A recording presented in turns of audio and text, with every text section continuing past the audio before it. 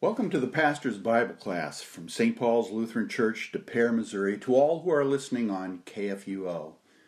As we approach the Word of God today, let us begin with a word of prayer.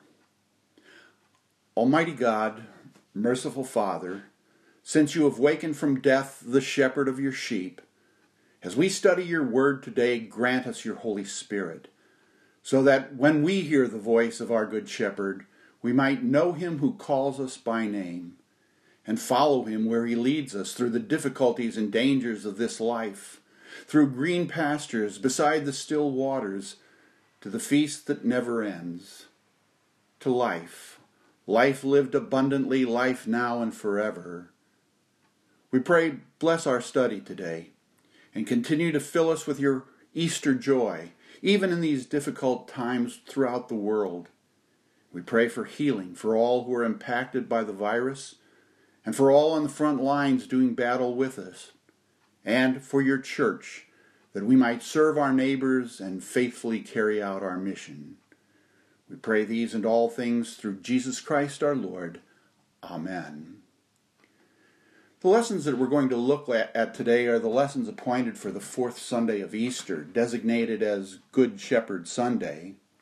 During the days between Easter and Pentecost, we don't have an Old Testament lesson as such, but a first lesson from the book of the Acts of the Apostles. This is actually Luke, volume 2. In the first account, he told the story of the life of Jesus, his suffering, death, and resurrection. But now, in the second volume, perhaps more appropriately named, The Continuing Acts of Jesus after his resurrection. It explains the impact of Easter on the earliest Christians, the formation of the church, and it's an important message for us, the church today. What does it mean to be the church? What does it mean to be Christians? What does it mean for us to be Easter people? This first lesson comes from Acts chapter 2, verses 42 through 47. And while you're looking that up, let me give you a little bit of background. The text comes right after the account of Pentecost, so it's chronologically out of place for us this morning. But it's a picture of the first Christian congregation of Jerusalem. Remember that as the day of Pentecost began, there were a group of 11 apostles. There were 120 disciples. And then on Pentecost, with the outpouring of the Holy Spirit, there were more than 3,000 converts. The growth of the church exploded, but not just in numbers. Also by the power of the Holy Spirit, they grew in their faith. And they grew in charity. They grew in good works and the way they lived out in the community. So what did the church look like? How did those Christians live? What does it have to teach the church today? The question that's often asked is this descriptive of the church, Jerusalem congregation, the church at those days, or is it prescriptive? Is this the will of the Lord for the whole church for all times? Is this how the Lord wants his church to be today? And so we look at the passage, beginning in verse 42. They devoted themselves, it begins. There was a commitment, an involvement. These people were engaged in what was happening within the church. And so they devoted themselves to the apostles' teaching. We recall that in Matthew 28, verse 19, Jesus told his disciples in the Great Commission, "Go therefore and make disciples of all nations, baptizing them in the name of the Father, Son, and Holy Spirit, and teaching them to observe all that I have commanded you." The apostles were the teachers of the new church. Their teaching was Christ's teaching. It's what he had taught them. Many of these new converts had never seen Jesus or heard him teach, but the apostles were witnesses of the things. And so they shared with the new church what they had seen, what they heard. And it's possible that they may have had a common set of instructions that they regularly passed on to the new converts. A body of tradition which could be called the teaching of the apostles. This teaching is preserved for us in the New Testament. And so this church was devoted to learning, to knowing, believing, and living the Word of Jesus, the Word of God. They also devoted themselves to the fellowship, the koinonia. This word is often translated fellowship, but it can also mean communion, a participation. The root word has to do with sharing. They shared a common faith. They shared their devotion to the apostles' teaching. They shared their joys and their sorrows. They shared their needs and their blessings. They shared as they gave alms and cared for the sick and the poor and the widows and the orphans.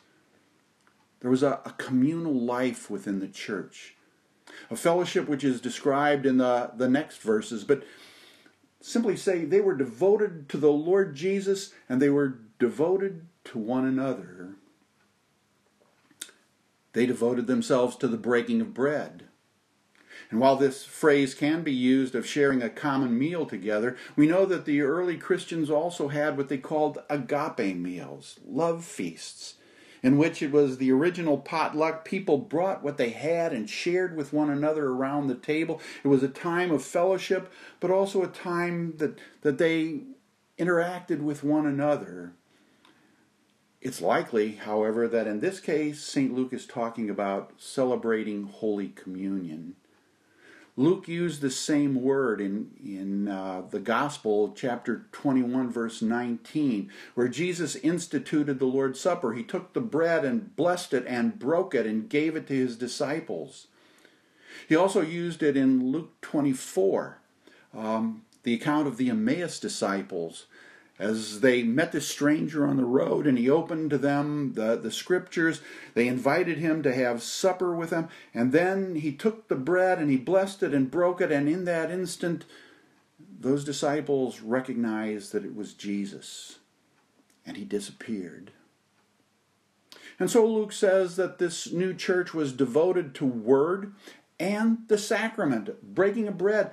We might also add they were devoted to holy baptism, since that's what Jesus had commanded them to do in the Great Commission. They devoted themselves to the prayers, and here the Greek word is plural, so it's likely a reference to daily prayers within the temple. As you know, Jewish men had hours of prayer. They went to the temple several times a day to pray, and so the church continued to worship in the temple and also in private homes. If you skip down to verse 46, it says that every day they gathered in the temple and in private homes. It's almost as if they retired from all other activities and they became full-time Christians. We know that this was a problem already in the church at Thessalonica, where St. Paul had to instruct the Christians not to retire, but to be engaged within their community. The point of all of this is to say that their way of living was a constant witness to the people of community, of Jerusalem. They were in the temple, they were in the homes, they were out in the community. They were the people of God. They were Easter people. And awe came upon every soul. And many wonders and signs were being done through the apostles, verse 43 says. When the people of Jerusalem heard, when they saw the miracles, they were filled with awe, or you might translate it fear, or a deep reverence. But their neighbors must have sensed that God was present among these Christian people, and this awe helped to spread the gospel. It protected the new church from opposition and persecution, because who could say a word against the wonderful things that they were hearing and doing? And so the church was able to enjoy a peaceful time of growth for a season before the persecution actually began. Verses 44 and 45 say that all who believed were together and had all things in common. And they were selling their possessions and belongings and distributing the proceeds to all as any had need. It's interesting. They were together. You may remember that on the day of Pentecost, there were people from all over the world, all different races of people, speaking all kinds of different languages, but they had a common cause. They had a common mission. They had a common spirit working within them. This is what Jesus prayed for in John 17. On the night before he died in the upper room, he prayed to his Father that this new church may be one. And that's the way it was in those days. They were together. They had all things in common. They were selling their possessions and belongings and distributing the proceeds to all as any had need. Some have claimed this almost sounds like communism within the early church, but not really. They still held private property. If you read chapter 4, for example, there were still poor people and rich people who were selling some of their possessions and distributing. The point is that wealth didn't separate them from one another. They practiced generosity. They must have recognized that everything they had was a gift from God, to be used, to be managed for God's saving purposes. That's our definition of Christian stewardship. God is the giver of all. God is the owner of all, and we are simply managers of everything that he has given to us, and we are to use those things for his purposes. The point is they shared. Not just with one another, but they shared with everyone as anyone had need.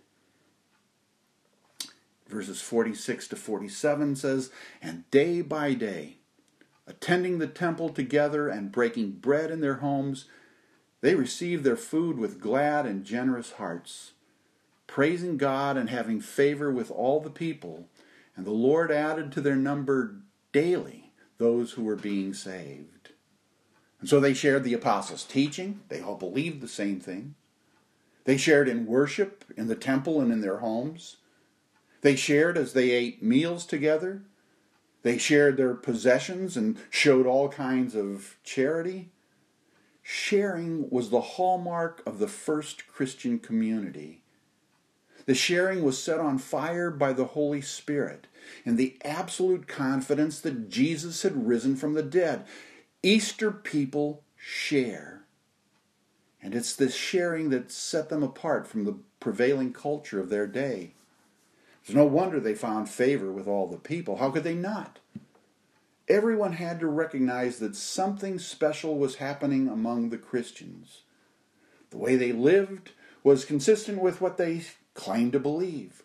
There was joy, there was excitement, there was anticipation, there was all this love. And that's pretty attractive when Christians live that way. And so the Lord added to their number.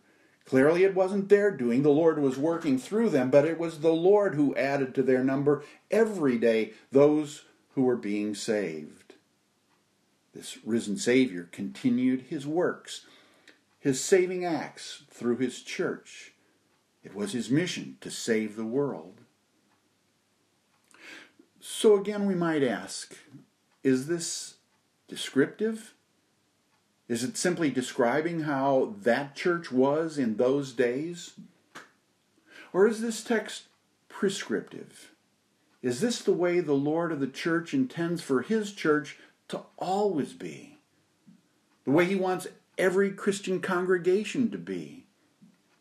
To have the same devotion to the Word and worship and sacraments, to have the same unselfish charity toward those in need? What if we lived like that? All of us together. If we truly lived what we confess to believe. If we shared all with everyone who had a need. What if we were good neighbors, willing to help anyone? What would the church look like today?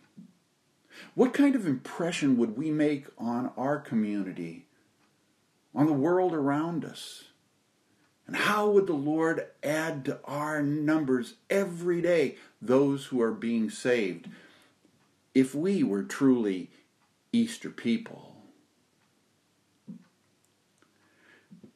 The epistle for this Sunday is from 1 Peter chapter 2, verses 19 through 25. During these Sundays after Easter, our epistle lessons all lead us through 1 Peter.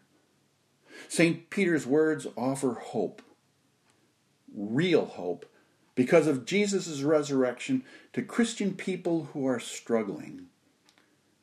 This letter is an important message from one who was as close to Jesus as any other human being on earth. Luther wrote about its importance.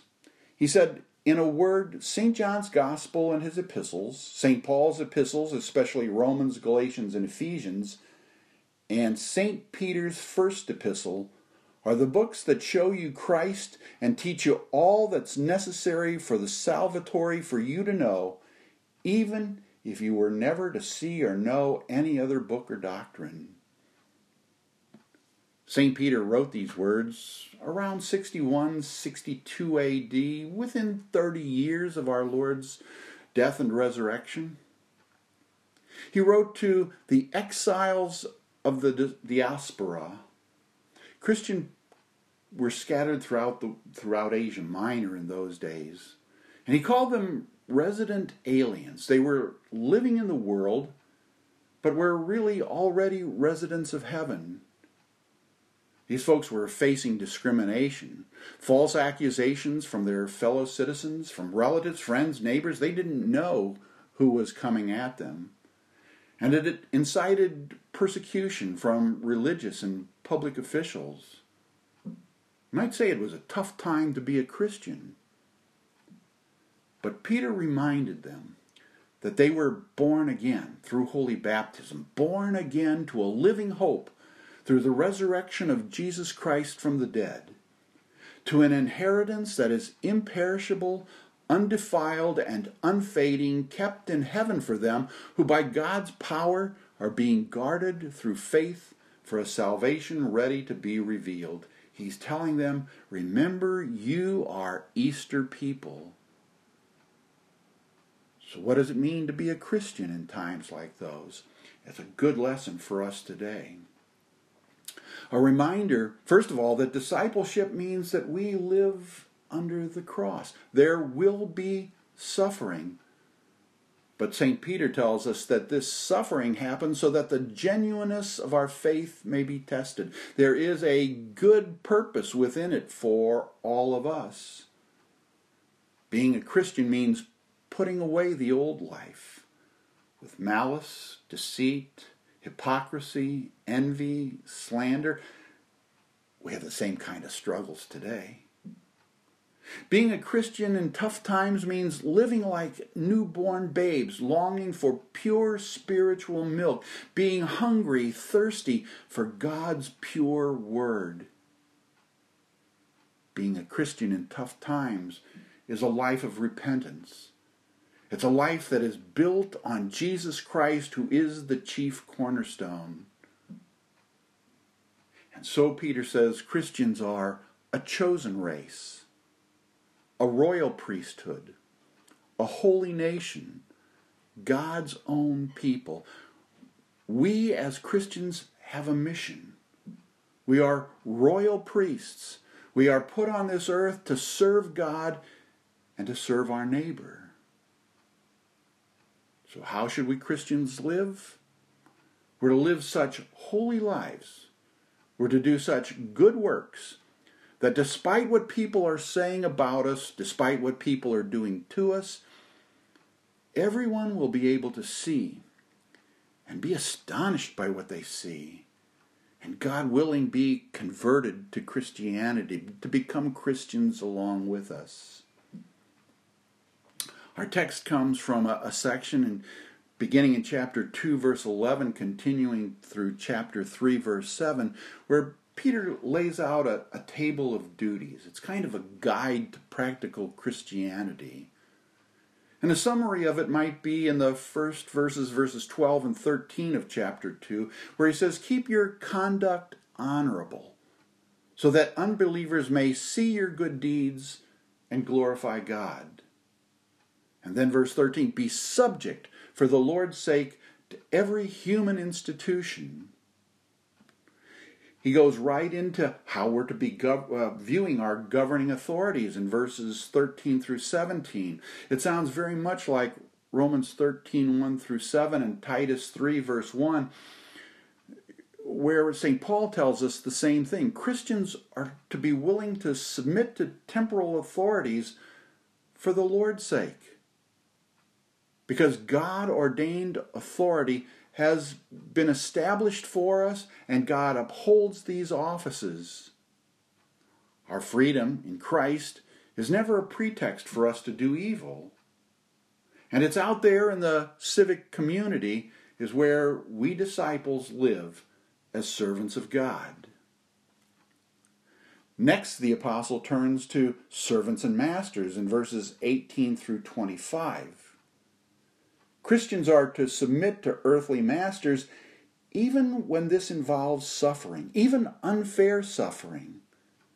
And as an example, he holds up before us Jesus' righteous suffering for us.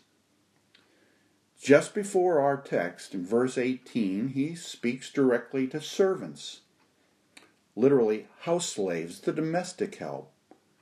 These people had very little status in the world. They were often mistreated by demanding masters. But Christian servants had a new life and a new identity and a new mission. They were to proclaim Jesus within their vocation. And they could do it by being the best, the most honorable, the most faithful servants to their masters, even if and even when they suffered unfairly for doing so. And so finally we come to our text. He's still talking to servants, but the verses chosen for our lesson make it sound like this is a universal lesson to all of us who live in the world. He applies it to all of us. Verse 19 and 20 begins, this is a gracious thing. When mindful of God, one endures sorrows while suffering unjustly. For what credit is it if when you sin or are beaten for it, you endure? But if when you do good and suffer for it, you endure, this is a gracious thing in the sight of God.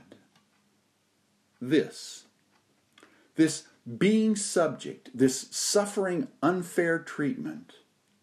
As the text continues, we'll see that there's a distinction made between suffering unjustly and suffering because one had actually sinned. But he says this is a gracious thing when one suffers unjustly. And he wrote those words twice. How can it be a gracious thing? He says there's no credit when one has brought such suffering upon himself because of bad conduct.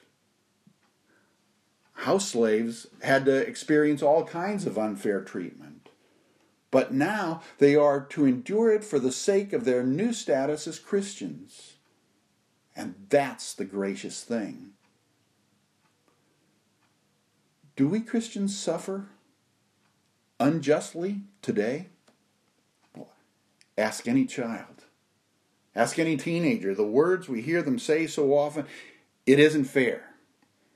It isn't fair when a sibling gets more or better treatment than we get.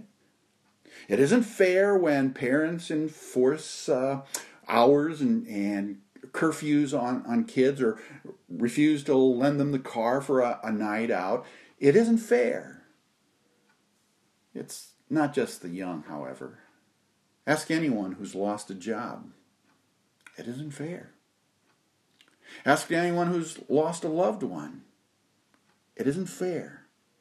As we look around at the world today, it isn't fair who's catching and not catching the COVID-19 virus. How are we Christians to deal with life when it isn't fair? And again, the word is graciously. We are to deal with it in such a way that God might receive glory. Because, St. Peter reminds us in verses 21 through 23, for to this you have been called, because Christ also suffered for you, leaving you an example, so that you might follow in his steps. He committed no sin, neither was deceit found in his mouth. When he was reviled, he didn't revile in return.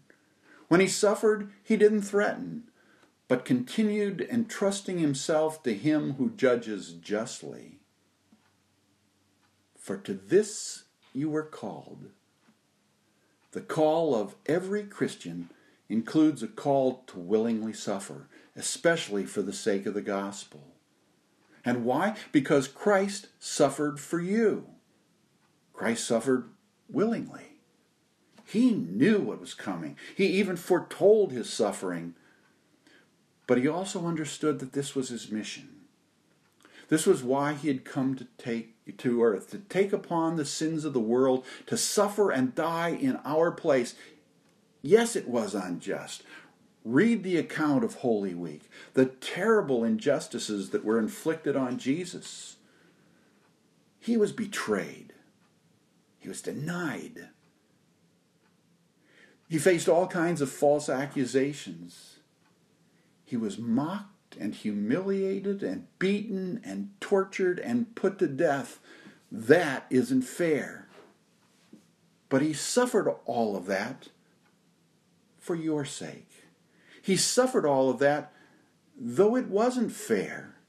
He suffered for your sins and for mine. He suffered lovingly because God so loved the world, he gave his only begotten Son. He sent his Son, Jesus, for this very purpose.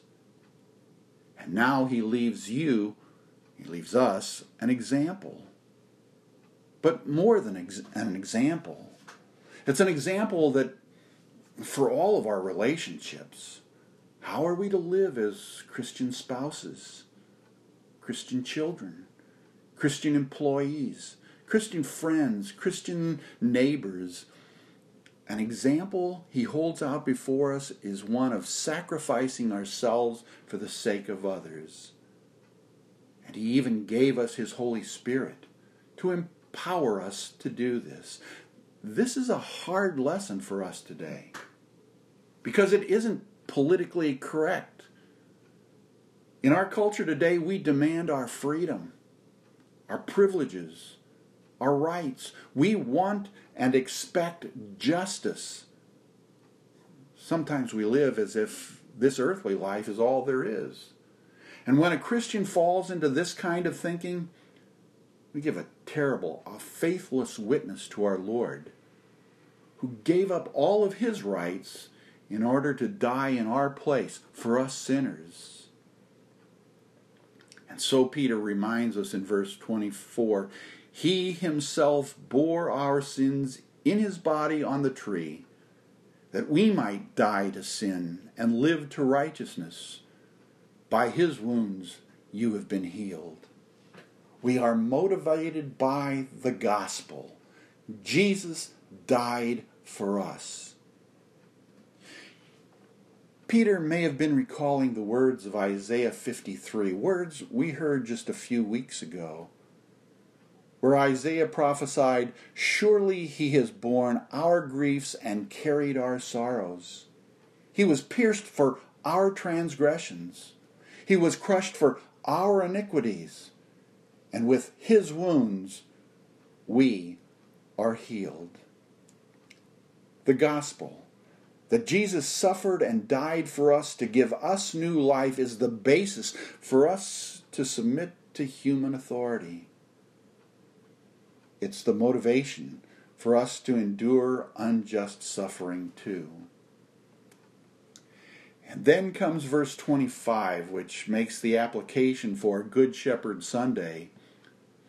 Peter says, for you were straying like sheep, but have now returned to the shepherd and overseer of your souls. You were straying like sheep, their former status before they became Christians. It's another allusion to Isaiah 53, where Isaiah says, all we like sheep have gone astray. All we like sheep have gone astray. but have now returned to the shepherd and overseers of our souls. Once we were lost and wandering sheep, but now we have returned. Now we've been found. We've been carried home by our good shepherd. Now we're under the leadership and the protection and the care of the shepherd and overseer, so that no accusation of wrongdoing can be justly made against us who are disciples of Jesus. What a wonderful witness this provides to the world. We're being guided by our good shepherd, who likewise suffered death to bring new life to his once wandering sheep. It was a great reminder for us on Good Shepherd Sunday, a reminder of who we are, and whose we are, and who we follow. We are sheep of our good shepherd. We are his. And he keeps us his sheep. In the midst of an unfair world, through all that we have to endure, all that we suffer, we know he has us in his care, and he leads us where he is taking us home to the joy of his Father's house. The Holy Gospel is from the Gospel according to St. John, verses 1 through 10. This is a familiar passage because every year on the fourth Sunday of Easter, we read part of John 10. Once again, we need to put this passage into its context. In John chapter 9, Jesus healed a man who had been born blind.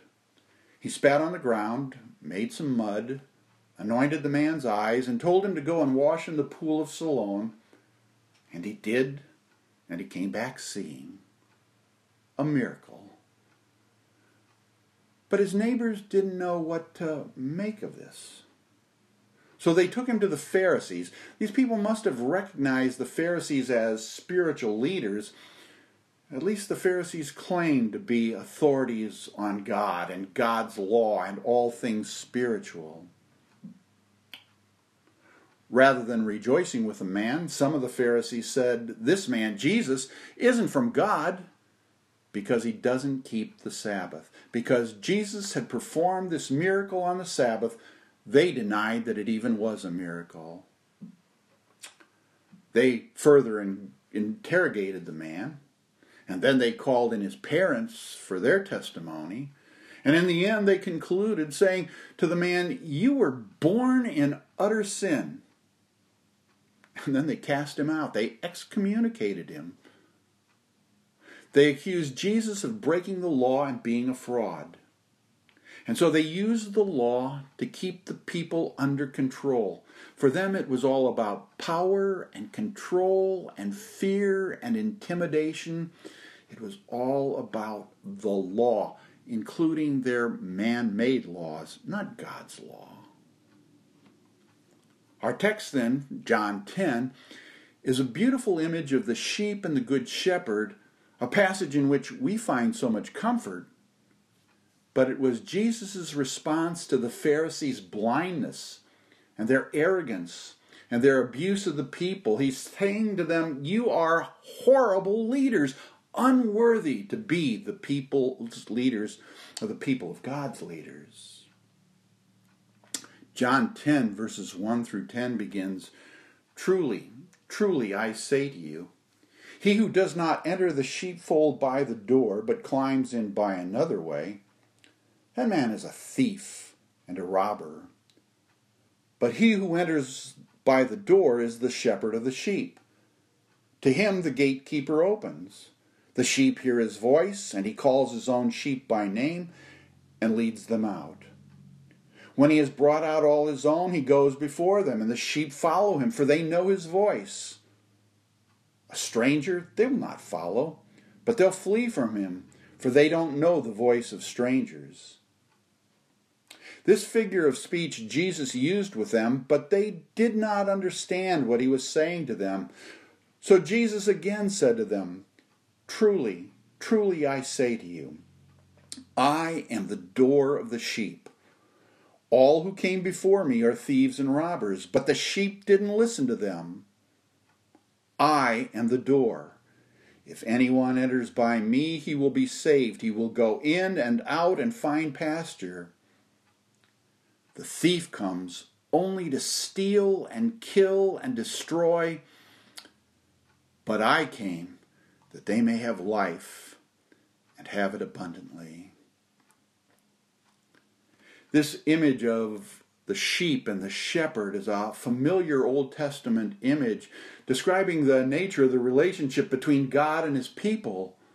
And Jesus used this familiar image to reveal to them the truth of who he really is. The Pharisees would surely be familiar with passages like the 23rd Psalm, which begins, "The Lord is my shepherd," or Psalm 80. "Give ear, O shepherd of Israel, you who lead Joseph like a flock." During Advent, we heard the words of Isaiah 40, verse 11, where Isaiah says, "Behold your God. He will tend his flock like a shepherd. He will gather the lambs in his arms. He will carry them in his bosom and gently lead those that are with young." They'd also likely be familiar with God's prophecy against the faithless leaders of Israel in Ezekiel 34. The Lord declared, "Woe to the shepherds of Israel, who only take care of themselves." Shouldn't shepherds take care of the flock? "I'm against the shepherds, and I will hold them accountable for my flock." But then he promised, "I myself will tend my sheep and have them lie down. I will search for the lost and bring back the strays. I will bind up the injured and strengthen the weak. I will shepherd the flock with justice." In John 10, Jesus declared the fulfillment of all of those great Old Testament passages. And in this section, he used two figures of speech. He said, "I am the door," or the gate for the sheep. "I am the good shepherd." He revealed to them that he is the Lord. He is the great I am. He did so by setting the scene. Again, a scene they'd be familiar with.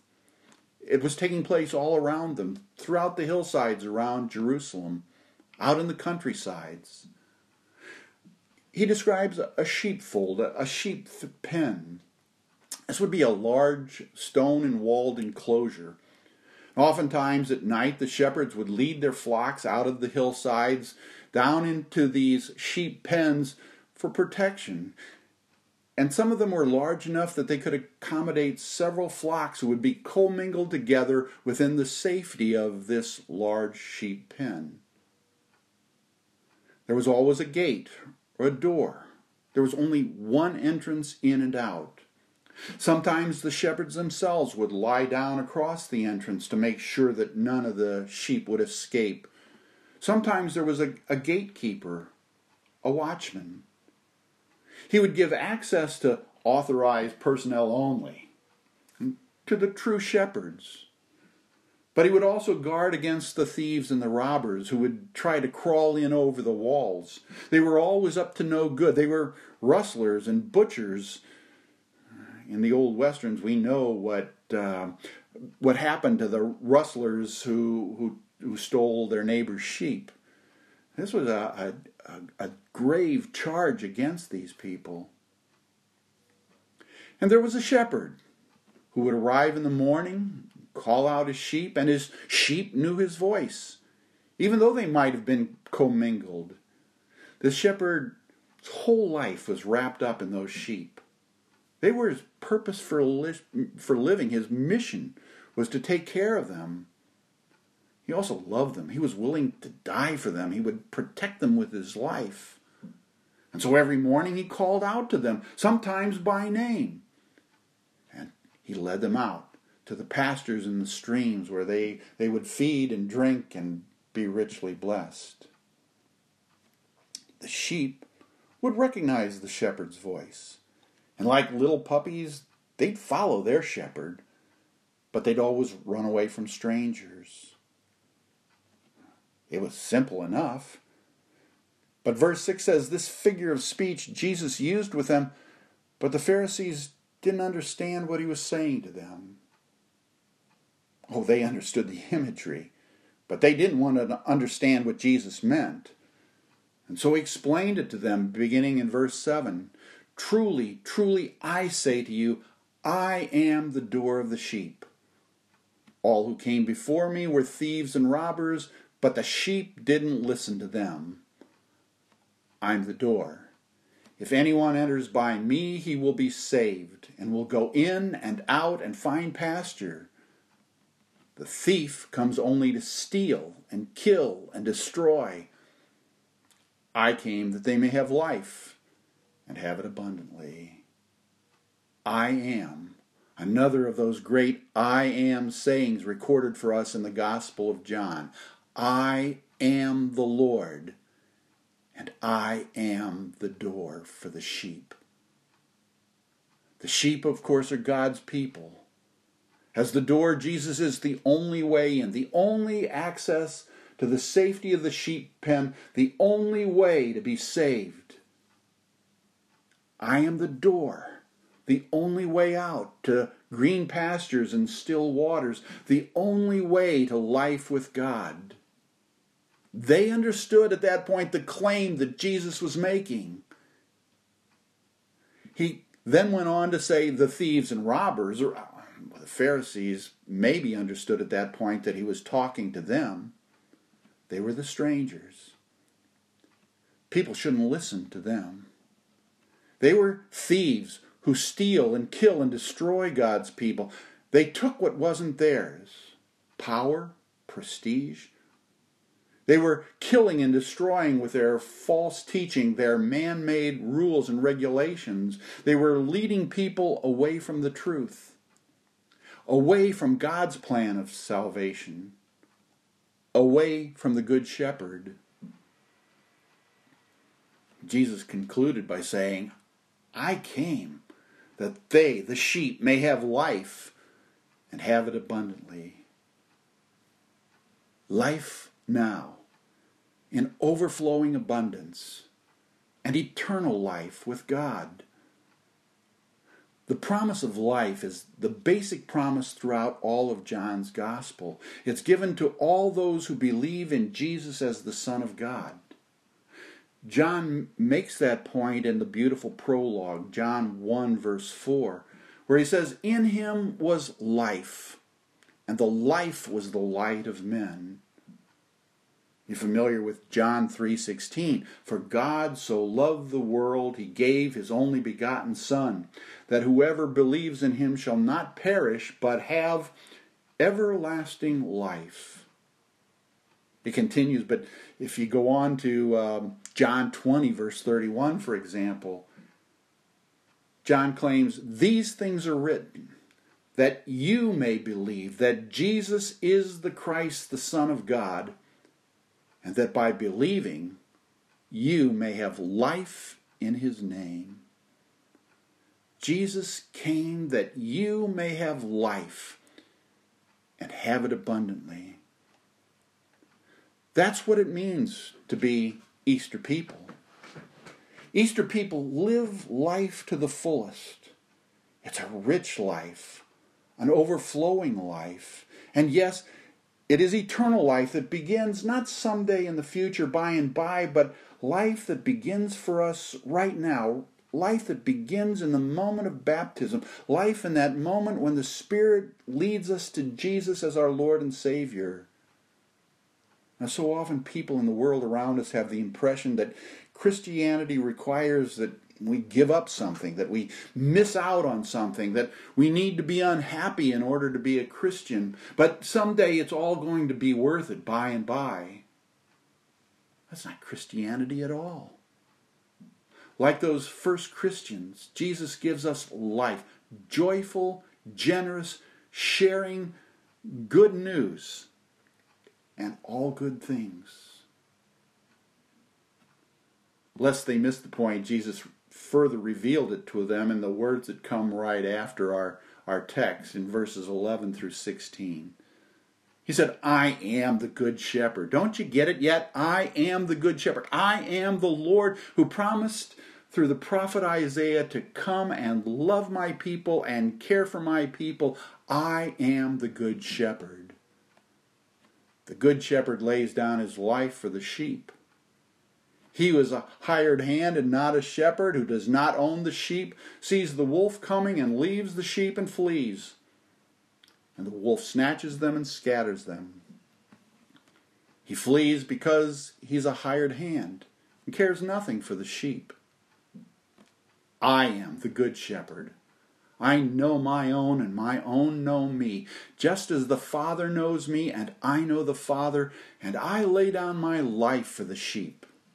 And I have other sheep that are not of this fold. I must bring them also, and they will listen to my voice. So there will be one flock and one shepherd. On this Good Shepherd Sunday, we turn our attention to our Good Shepherd, who laid down his life for us and took it up again so that we might have life, that we might have it abundantly. The psalm for this day is, of course, the 23rd Psalm. And we make it today our confession. I like to read this psalm as perhaps David intended it. You know, David had been a shepherd boy. He understood what a shepherd was. He knew the protection that he had to provide. He knew how he had to care for his sheep and provide them with all that they need. David fought lions and bears in order to protect his sheep. He laid down his life for the sheep. But as he wrote the words of the 23rd Psalm, he flipped it over and he viewed his life as one of the sheep. And you can almost sense the pride, the confidence that he has as he proclaims gladly, "The Lord is my shepherd." You know the psalm, you're familiar with it, but read it with me once again if you've got it before you. If not, you probably know it by heart. But say it with confidence as your confession of faith on this Good Shepherd Sunday. The Lord is my shepherd. I shall not want. He makes me to lie down in green pastures. He leads me beside the still waters. He restores my soul. He leads me in paths of righteousness for his name's sake. And even though I walk through the valley of the shadow of death, I will fear no evil, for you are with me. Your rod and your staff, they comfort me. You prepare a table before me in the presence of my enemies. You anoint my head with oil. My cup overflows. Surely goodness and mercy shall follow me all the days of my life, and I shall dwell in the house of the Lord forever. Just as confidently as David made the claim, "The Lord is my shepherd," he ends with the same kind of confidence. I will dwell in the house of the Lord forever. I'm an Easter person. I have celebrated our Lord's resurrection. I know the joy of living now and living forever, living abundantly in my risen Savior Jesus. May the Lord richly bless you and keep you throughout this week and in the days to come. God, we pray, be with your people during this week. Help us to fix our eyes on Jesus, our Good Shepherd. Help us to follow him in the ways that he would lead us. Sometimes that's dark valleys. Sometimes the way is dangerous. In these times of COVID-19, the ways are uncertain and we sense that there is an enemy lurking out there ready to attack us. Help us to remember that you also lead us into the green pastures, beside the still waters. You provide for us every day of our lives. Help us to remember that you have a destination in mind for us, that beyond the darkness of the valley of the shadow, there remains a table prepared for us in your presence. that goodness and mercy follow us all the days of our lives, and that indeed we will dwell in your house forever. Help us to live this week as Easter people. We pray these and all things in the name of your Son, Jesus. Amen.